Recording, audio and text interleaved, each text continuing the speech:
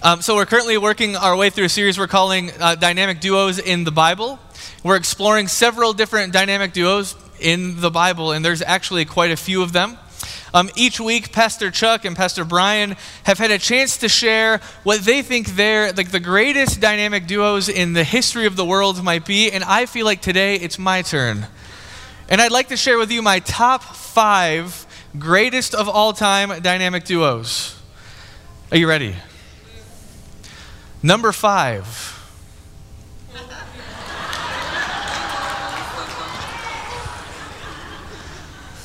You guys got a little too excited about that.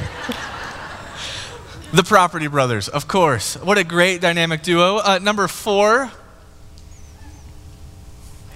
Anyone? Any Chris Farley, David Spade fans in the house? That's what I thought. Number 3. Do we have any Psych fans in the room? That's what I thought. Great dynamic duo, one of my favorite shows of all time. Now, number 2, before it goes on the screen, this isn't maybe my favorite, but this is a handout to some of you. You'll know who you are when you see it. Number 2. I know. All right, now number 1. This is an open challenge. If you can find a better dynamic duo than this one, shoot me a text, email me, put it on like the TFRC Facebook page or something like that. But this is, in my opinion, the greatest dynamic duo of all time.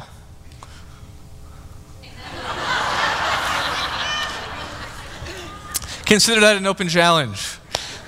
You know, one of the things we've been trying to uncover in this series is just what is it about dynamic duos that make them so compelling to us? You know, in other words, what is the secret spice of the dynamic duo that makes it work for them? What is it about some dynamic duos that make them so incredibly effective together? And why is it that there are those dynamic duos out there that we see on the screen or in other places, and it actually kind of makes us wish we were one of them, right? We've probably all had that experience. And to a certain extent, I think our love for the dynamic duo reveals in each of us some kind of deep longing for friendship. That when we see a deep friendship like a dynamic duo, we say, man, I wish I had something like that. And so this morning, we're going to be diving into one of our next biblical dynamic duos, and that dynamic duo is found in the Exodus story. This morning's dynamic duo is Moses and Aaron. And our scripture reading this morning is found in Exodus 6:28 through 7:7. If you have a Bible on you, go ahead and open up to that spot, and you can follow along in your Bible if you'd like to. Our scripture reader this morning is Caitlin Baumer. Caitlin, you can head on up when you're ready. And what we do here is we stand and we face the center of the room where scripture is read, if you're able to. And the reason we do so is because it constantly affirms to us week after week that scripture truly is central to our lives as followers of Jesus. So go ahead, Caitlin, when you're ready. Now when the Lord spoke to Moses in Egypt, he said to him, I am the Lord. Tell Pharaoh, king of Egypt, everything I tell you. But Moses said to the Lord, since I speak with faltering lips, why would Pharaoh listen to me? Then the Lord said to Moses, see, I have made you like God to Pharaoh, and your brother Aaron will be your prophet. You are to say everything I command you, and your brother Aaron is to tell Pharaoh to let the Israelites go out of his country. But I will harden Pharaoh's heart, and though I multiply my signs and wonders in Egypt, he will not listen to you. Then I will lay my hand on Egypt, and with mighty acts of judgment I will bring out my divisions, my people, the Israelites. And the Egyptians will know that I am the Lord when I stretch out my hand against Egypt and bring the Israelites out of it. Moses and Aaron did just as the Lord commanded them. Moses was 80 years old and Aaron 83 when they spoke to Pharaoh. Thank you, Caitlin. You may be seated.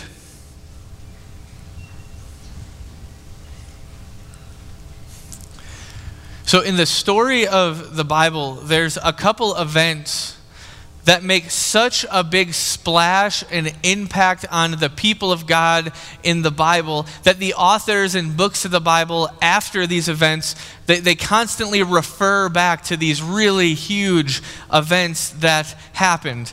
And I would argue, aside from the story of Jesus, the story of the Exodus is probably the most important story in the Bible. If you want to understand the Bible, what it's all about and where it's headed, you've got to read the Exodus story. The story of the Exodus, it literally shaped the way that the Hebrew people saw themselves. And it shaped the way that they saw the world around them.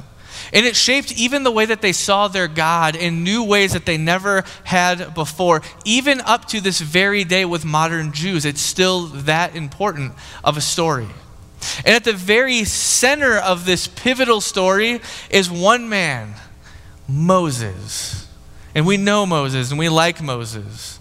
And often when we hear about the story of the Exodus, we're hearing stories of Moses, right? When Moses goes and Moses confronts Pharaoh. And then Moses goes and he splits the Red Sea. And Moses goes up on Mount Sinai and receives God's law, the 10 Commandments. And these are really big stories. And that's because Moses was actually a part of all of those stories. That's why we continually go back to Moses. But Moses wasn't the only leader of the Hebrew people at this time period. In fact, there was more. The Hebrew people were not just given Moses to lead, but in fact, the Hebrew people were given 2 people to lead during this time, to tend to God's people, as they kind of head off and they leave Egypt and they go 40 years in the desert and then they go all the way up to the promised land. There's actually 2. You maybe could even argue 3. And the other leader was Aaron, Moses' brother. In fact, in the Exodus story, Moses and Aaron are mentioned together an awful lot. It's really interesting. I just put a couple examples that we'll read on the screen in a second. Look at this. It's from Exodus 6:13. Now the Lord spoke to Moses and Aaron about the Israelites and Pharaoh, king of Egypt. And he commanded them to bring the Israelites out of Egypt. And then in 6:26 in the book of Exodus, it was this Aaron and Moses to whom the Lord said, bring the Israelites out of Egypt by their divisions. And this theme of the 2 being referenced as some kind of dynamic duo leadership team is repeated again and again and again all throughout the Exodus story, and in fact even beyond it. And in fact, what's really interesting is that just as Moses and Aaron led the Hebrew people out of Egypt toward the land that God promised them, we've probably, most of us heard the story, Moses never makes it to the promised land. And we weep over that. It's said it's a really powerful part of the narrative in the Exodus story. But it's not just Moses that's barred from entering the promised land. It's actually Moses and Aaron who are barred from entering the promised land. If you want to find that story, write this scripture passage down. It's Numbers 20, 23 through 29, and it's a fascinating read if you have time for it. So Moses and Aaron lead the Hebrew people out of Egypt and into the desert and then up to the border of the promised land. And they accomplish a lot as this dynamic duo leadership team. And there's a lot that I think we can learn from them about our faith and about community and about friendship all along the way. And so there's a couple things I'd like to zoom in on this morning for us. There's 3 elements I'd like us to think about. There's a scientific element, a theological element, and then a gospel element. And we'll start with the scientific element this morning. Now, before I get rolling here, I am not a science person at all. Not even for a minute. I am a pastor, meaning I am almost okay at doing like a couple things. Science is not one of them. And so I am pretty sure that I'm going to get something wrong when I speak up here about science. And all of you biologists in the room, please don't, email me angry emails or something like that. Now, moving on from that, there is a phenomenon seen in the wild where 2 species of animals that maybe don't look alike at all, maybe don't act alike at all, or are maybe actually in competition with each other, where these 2 separate species begin working together to do some common cause for the betterment of both of them. That phenomenon is called symbiosis. Somebody told me in the last service, yeah, I learned that in 5th grade. Well, I learned that this week, so... There's a formal definition on the screen if you want to see what symbiosis is. And with symbiosis, there's a couple different ways that it looks in kind of the animal world. And there's this one specific way that I find really relevant to our topic this morning, and that is called mutualism. And mutualism is the term used when 2 organisms begin working together, and by them working together, it actually benefits both parties. It makes both of them better. Now, I have a recent example of this. Wildlife biologists in the last couple of years they've been in Israel, and they've discovered something interesting about Israel. You see the picture on the screen of a gray wolf and a hyena. And they both, the gray wolves, they kind of run around in packs. Hyenas usually kind of do things on their own. And what they've seen is hyenas and gray wolves in hunting packs together in the same pack, which kind of blew wildlife biologists' minds. Both the hyenas and the gray wolves have recently been witnessed working together in the Negev desert in Israel to hunt. And I think what's interesting about this is that gray wolves are not terribly friendly to other carnivores in the area. And the flip is true as well. Hyenas don't like them either. They are in competition with each other. They often don't like each other. They want their spot in the food chain. Yet, gray wolves and hyenas have been spotted together hunting in the same packs together. And as wild biologists have tried to parse out why this is, their hypothesis, at least at this point, is that while gray wolves are great hunters and they're incredibly fast and they can take down these really large animals, they're missing a couple things. And hyenas are actually the thing that fulfills the things they're missing. Hyenas complement the pack with a superior sense of smell. They can smell an animal or food from miles away even. And hyenas also have a stronger jaw. And so they can break apart bones and get the marrow and the nutrient side of things in ways that the wolves simply cannot do. And what wildlife biologists have discovered is that the gray wolves and the hyenas have begun hunting together, and as they've hunted together, they've become a much more formidable pack together. They are great at hunting together. It's called mutualistic symbiosis. And I think this is a great description of the relationship between our dynamic duo, Moses and Aaron, in the Exodus story. They fulfill each other's weaknesses and blind spots as the leaders of the Hebrew people. And in so doing, they become this incredibly effective leadership team all together. Our scripture reading this morning is actually a great example of this kind of mutualistic symbiosis between Aaron and Moses. Because God comes to Moses, and God says, hey, Moses, Pharaoh is doing terrible things to my people. Pharaoh is actually enslaving my people. And Moses, hey, I want you to do something about that because God is not a big fan of people enslaving other people. And so God says, hey, Moses, go to Pharaoh. You're going to speak on my behalf to free my people and then to lead them out of Egypt toward a land of plenty, towards something better than what it currently is now. But Moses just didn't have the tools to actually do what God called him to do. And I love how Moses replies. That's what he says in Exodus 6:30. But Moses said to the Lord, since I speak with faltering lips, why would Pharaoh listen to me?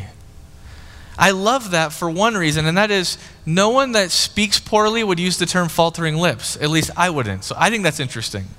But Moses basically says, hey, God, I don't speak so good, so I probably can't do this job. And God says, no, find your brother Aaron who does speak well, and then tag him along and you guys can do this thing together. And Aaron has the silver tongue. And Aaron speaks very well. And so Moses takes on this unique role as this listening agent and listening to God and listens for God's words. And then Aaron takes the role of orator and he takes those words and he speaks them out to the people appropriate, Pharaoh pretty much exclusively. Moses with his strong listening ear to God and Aaron with his strong communication skills work together to pursue God's plan. And as a team, they find success, working off of each other's strengths. It's mutualistic symbiosis. And in fact, if you look at the whole scope of the scriptures, the whole Bible, you see this symbiosis thing all over the Bible. And I think that's because God created us to live lives of mutualistic symbiosis. God created us in layman's terms to complement each other. In fact, God created us in such a way that we cannot function the way God intends us to without one another, without the dynamic duo, without the dynamic community, using all of our strengths and weaknesses together and making something better, more formidable, like a pack of wolves and hyenas. In fact, the very first story in the Bible, when we meet the very first people in the Bible, it's a story about the complementarity of people, mutualistic symbiosis among humans. It's the story of Adam and Eve, and most of us have heard the story. So God creates Adam, places him in the garden, gives him the job of tending the garden, tending God's good creation. And then listen to this from Genesis 2:15. The Lord God took the man and put him in the Garden of Eden to work it and take care of it. And the Lord God commanded the man, "You are free to eat from any tree in the garden, but you must not eat from the tree of the knowledge of good and evil. For when you eat from it, you will certainly die." The Lord God said, "It is not good for the man to be alone. I will make a helper suitable for him." And so God puts Adam in the garden, instructs him to work and take care of the garden, and then sets boundaries about how this work is to be done in the garden. And then God pauses and says, whoa. Verse 18, "I will make a helper suitable for him." Adam, you can't do this job alone. It's not how I designed you. There's two words in there, suitable and helper. And these are really big words in the Bible. These are really important, influential words in the Bible. The Hebrew words for both of these words, one for helper is the Hebrew word ezer. And then for the word suitable, the Hebrew word is negdo. And ezer, we translate it as helper in English, but it's bigger than helper. And ezer is literally someone who shares a vocation with someone, but is mutually dependent on that someone to fulfill that vocation. Meaning we need each other to do this thing. And then the other Hebrew word, negdo, we translate it as suitable, but it's bigger than that. It's that this person is exactly what you need to get the job done. Maybe not more than that, but exactly what you need to get the job done. And you see, with Moses and Aaron and even Adam and Eve, what we find is that we can only fulfill God's call by working together. It's the only way. And that means that we need each other. It's the only way. God created us to be mutually dependent on each other to fulfill what God calls us to. Or to be sciencey, if we want to use science, right? God created us to function in mutualistic symbiosis. We were created to work together to fulfill God's call and to complement each other, and that's the only way to fulfill God's call. Now, I really want us to think about this for a minute this morning. Because if we're honest and we take a hard look at our lives, how much emphasis do we really put on the people around us for our faith journey? How much? How much emphasis do we put on our family and our friends and our church and our fellow followers of Jesus and our faith formation and our growing in our faith? How much emphasis do we really put on that? How much time do we really put into that? Because Scripture is pretty clear that the only way to fulfill the call that God has for each of us is to do it together, as a team, as a dynamic duo, or a dynamic community. Yet I'm not sure we just place the emphasis on others for our faith. I'm not sure we do.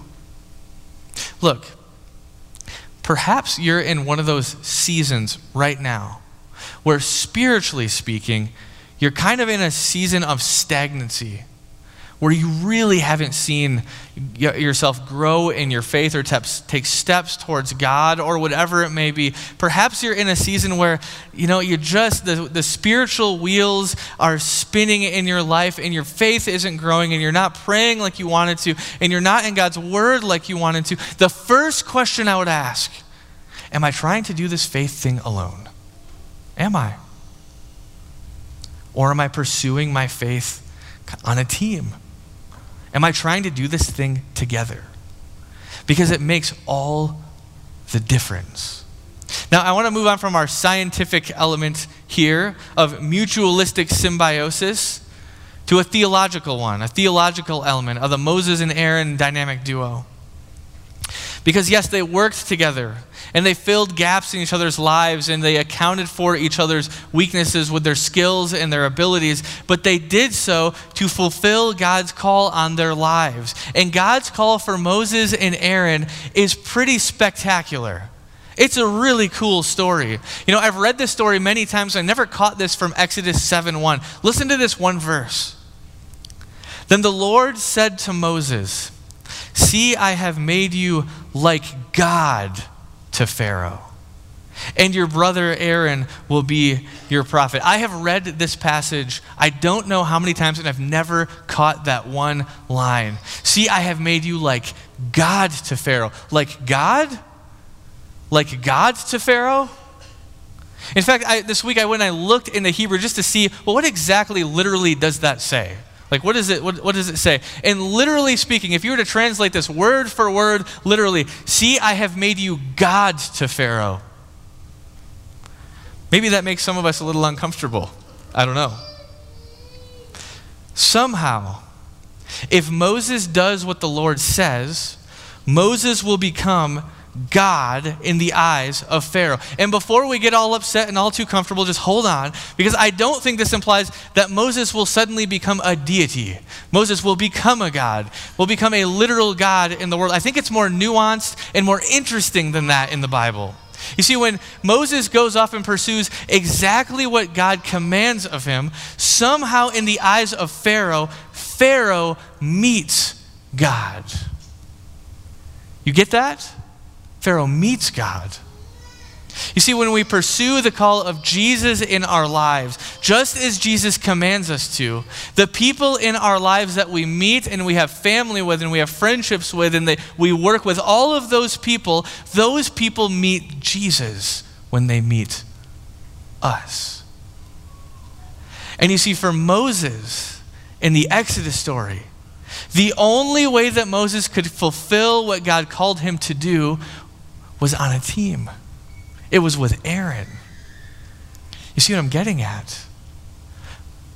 When we pursue God, when we pursue God's call on our lives, and we pursue God's commands, and we listen to God, people meet God. And the only way that they actually get to do that meeting of God thing is if we do it together.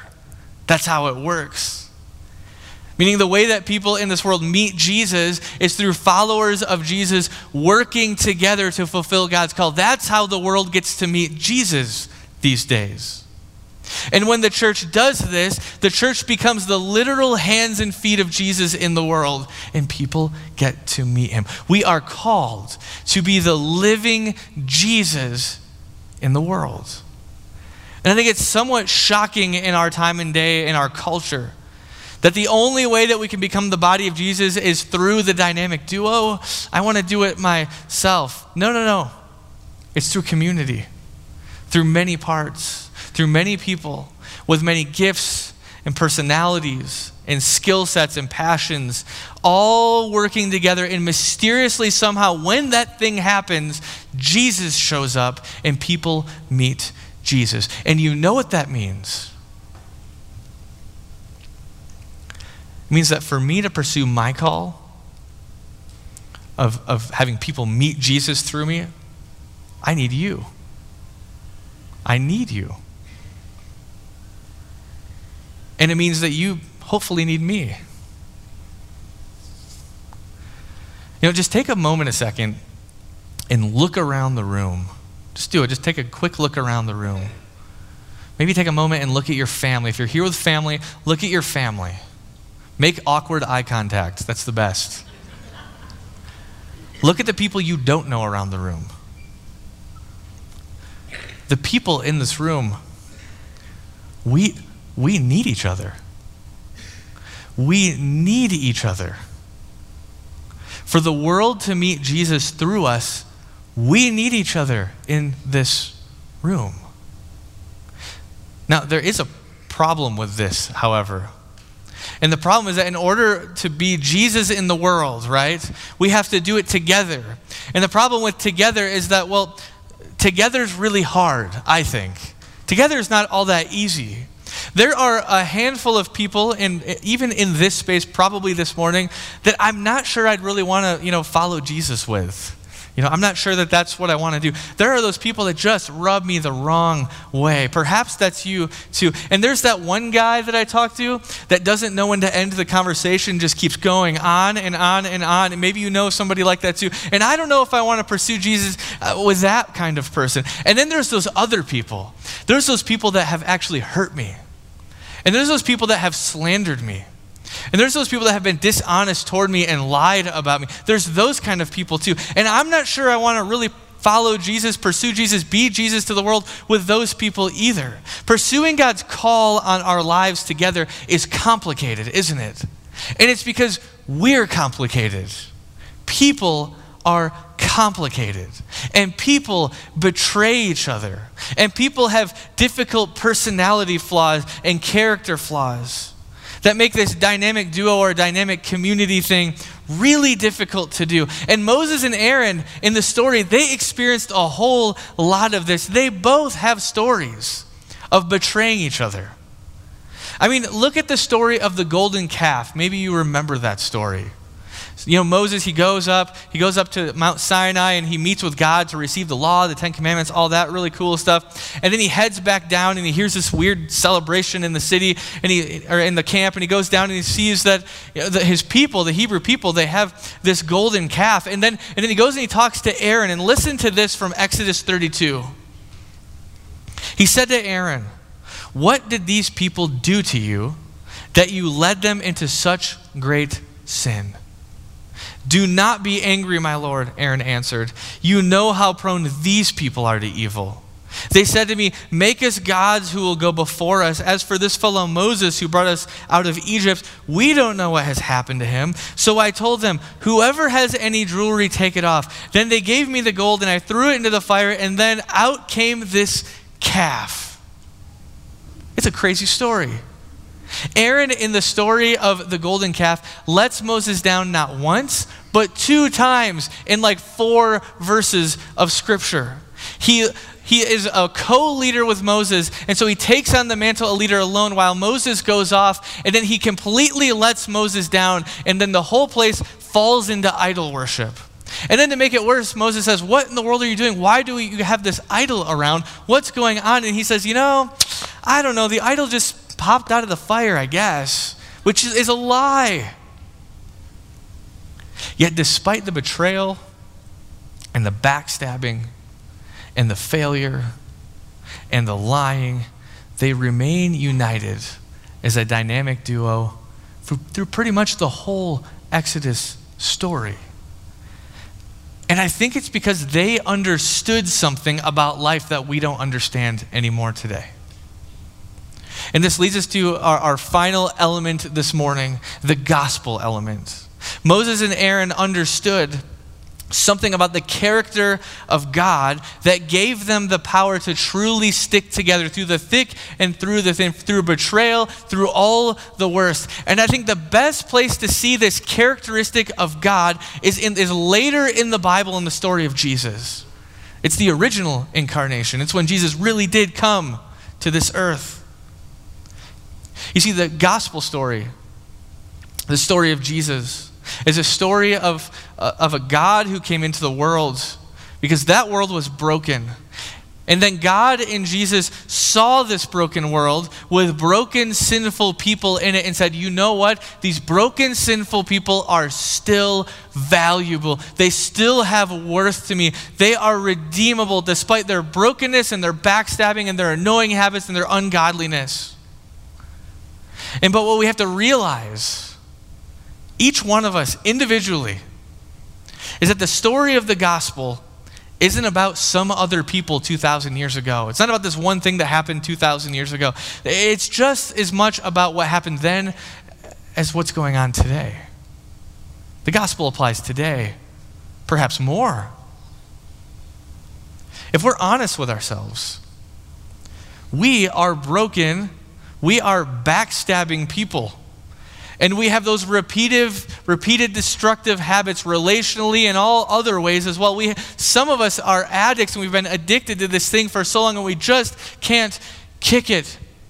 And we have turned on God, all of us, again and again and again in our lives. And if you say, no, I haven't, I think you're lying. I do.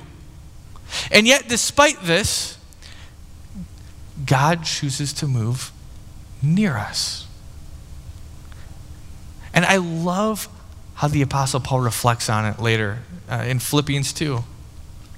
Therefore, if you have any encouragement from being united with Christ, therefore, if you really understand what being one with Christ is all about, if you really understand what the cross says about God's attitude toward you, even though you're not the person that you probably should be, therefore, and then Paul goes on and says, once you get this whole Jesus thing, that you are united to Jesus, that you are one with Jesus, then you go back to your Christian community.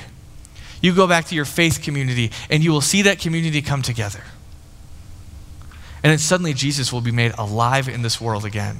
And people will meet Jesus through the church. And one day, when the church does this, Jesus will become known in this world in a way perhaps yesterday Jesus wasn't. And then one day, every knee will bow and every tongue will confess that Jesus is Lord. You see, the gospel is all about allowing Jesus to fill the gaps in us.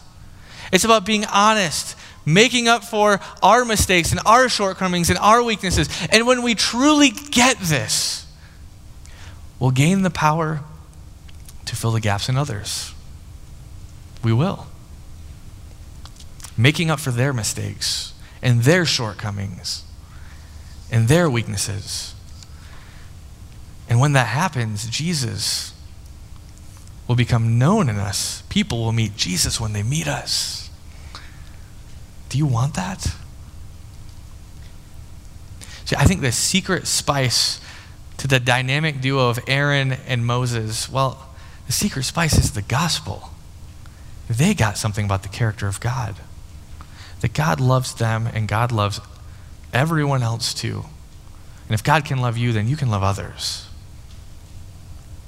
It's the gospel. Let's pray.